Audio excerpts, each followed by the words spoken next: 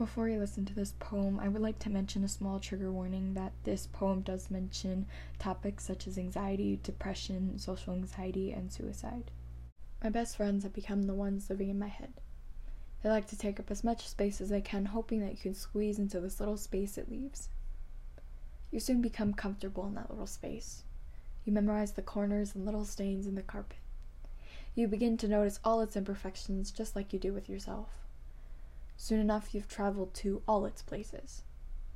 The dark corner filled with trauma, the ceiling that is barely holding on, ready to fall and crumble. The only place you can sit in is that dark, shady corner. You are forced to feel, and that is when your best friends strike. Anxiety strikes first. They like to give you a little tap on the shoulder, warning you that they are here.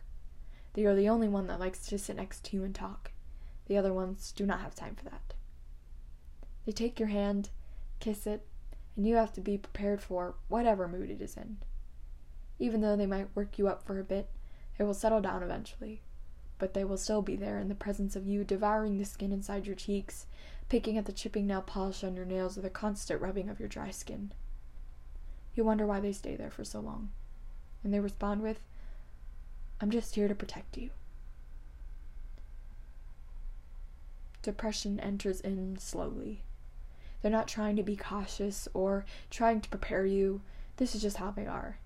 They want to make a memorable entrance. You know depression too well. Depression used to be the dark thoughts in your head, but once you got healed, they morphed into this bigger, more destructive monster. Depression likes to swallow you whole and hopes you choke. You know that it is there, but no amount of water is enough to swallow this lump in your throat. You start to question everything about yourself, everything you've worked on. Am I actually confident?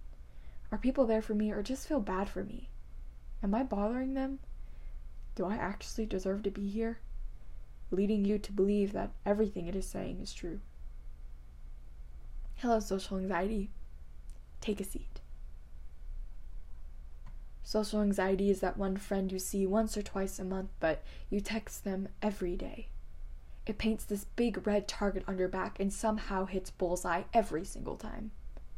You can feel the piercing darts in your back. They hit your every single nerve and muscle you own, leaving you paralyzed.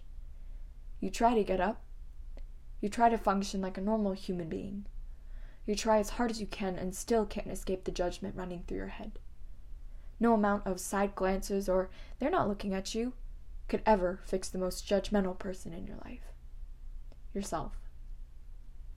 We are all now leaning against this corner, happiness not in sight. All you can see is the rain clouds forming above your head. You kinda like it. You like the rain. You sit under the water, soaking wet, with your friends around you playing Go Fish, ready for the next card to be pulled, the anticipation building, while you relax, counting sheep and closing your eyes.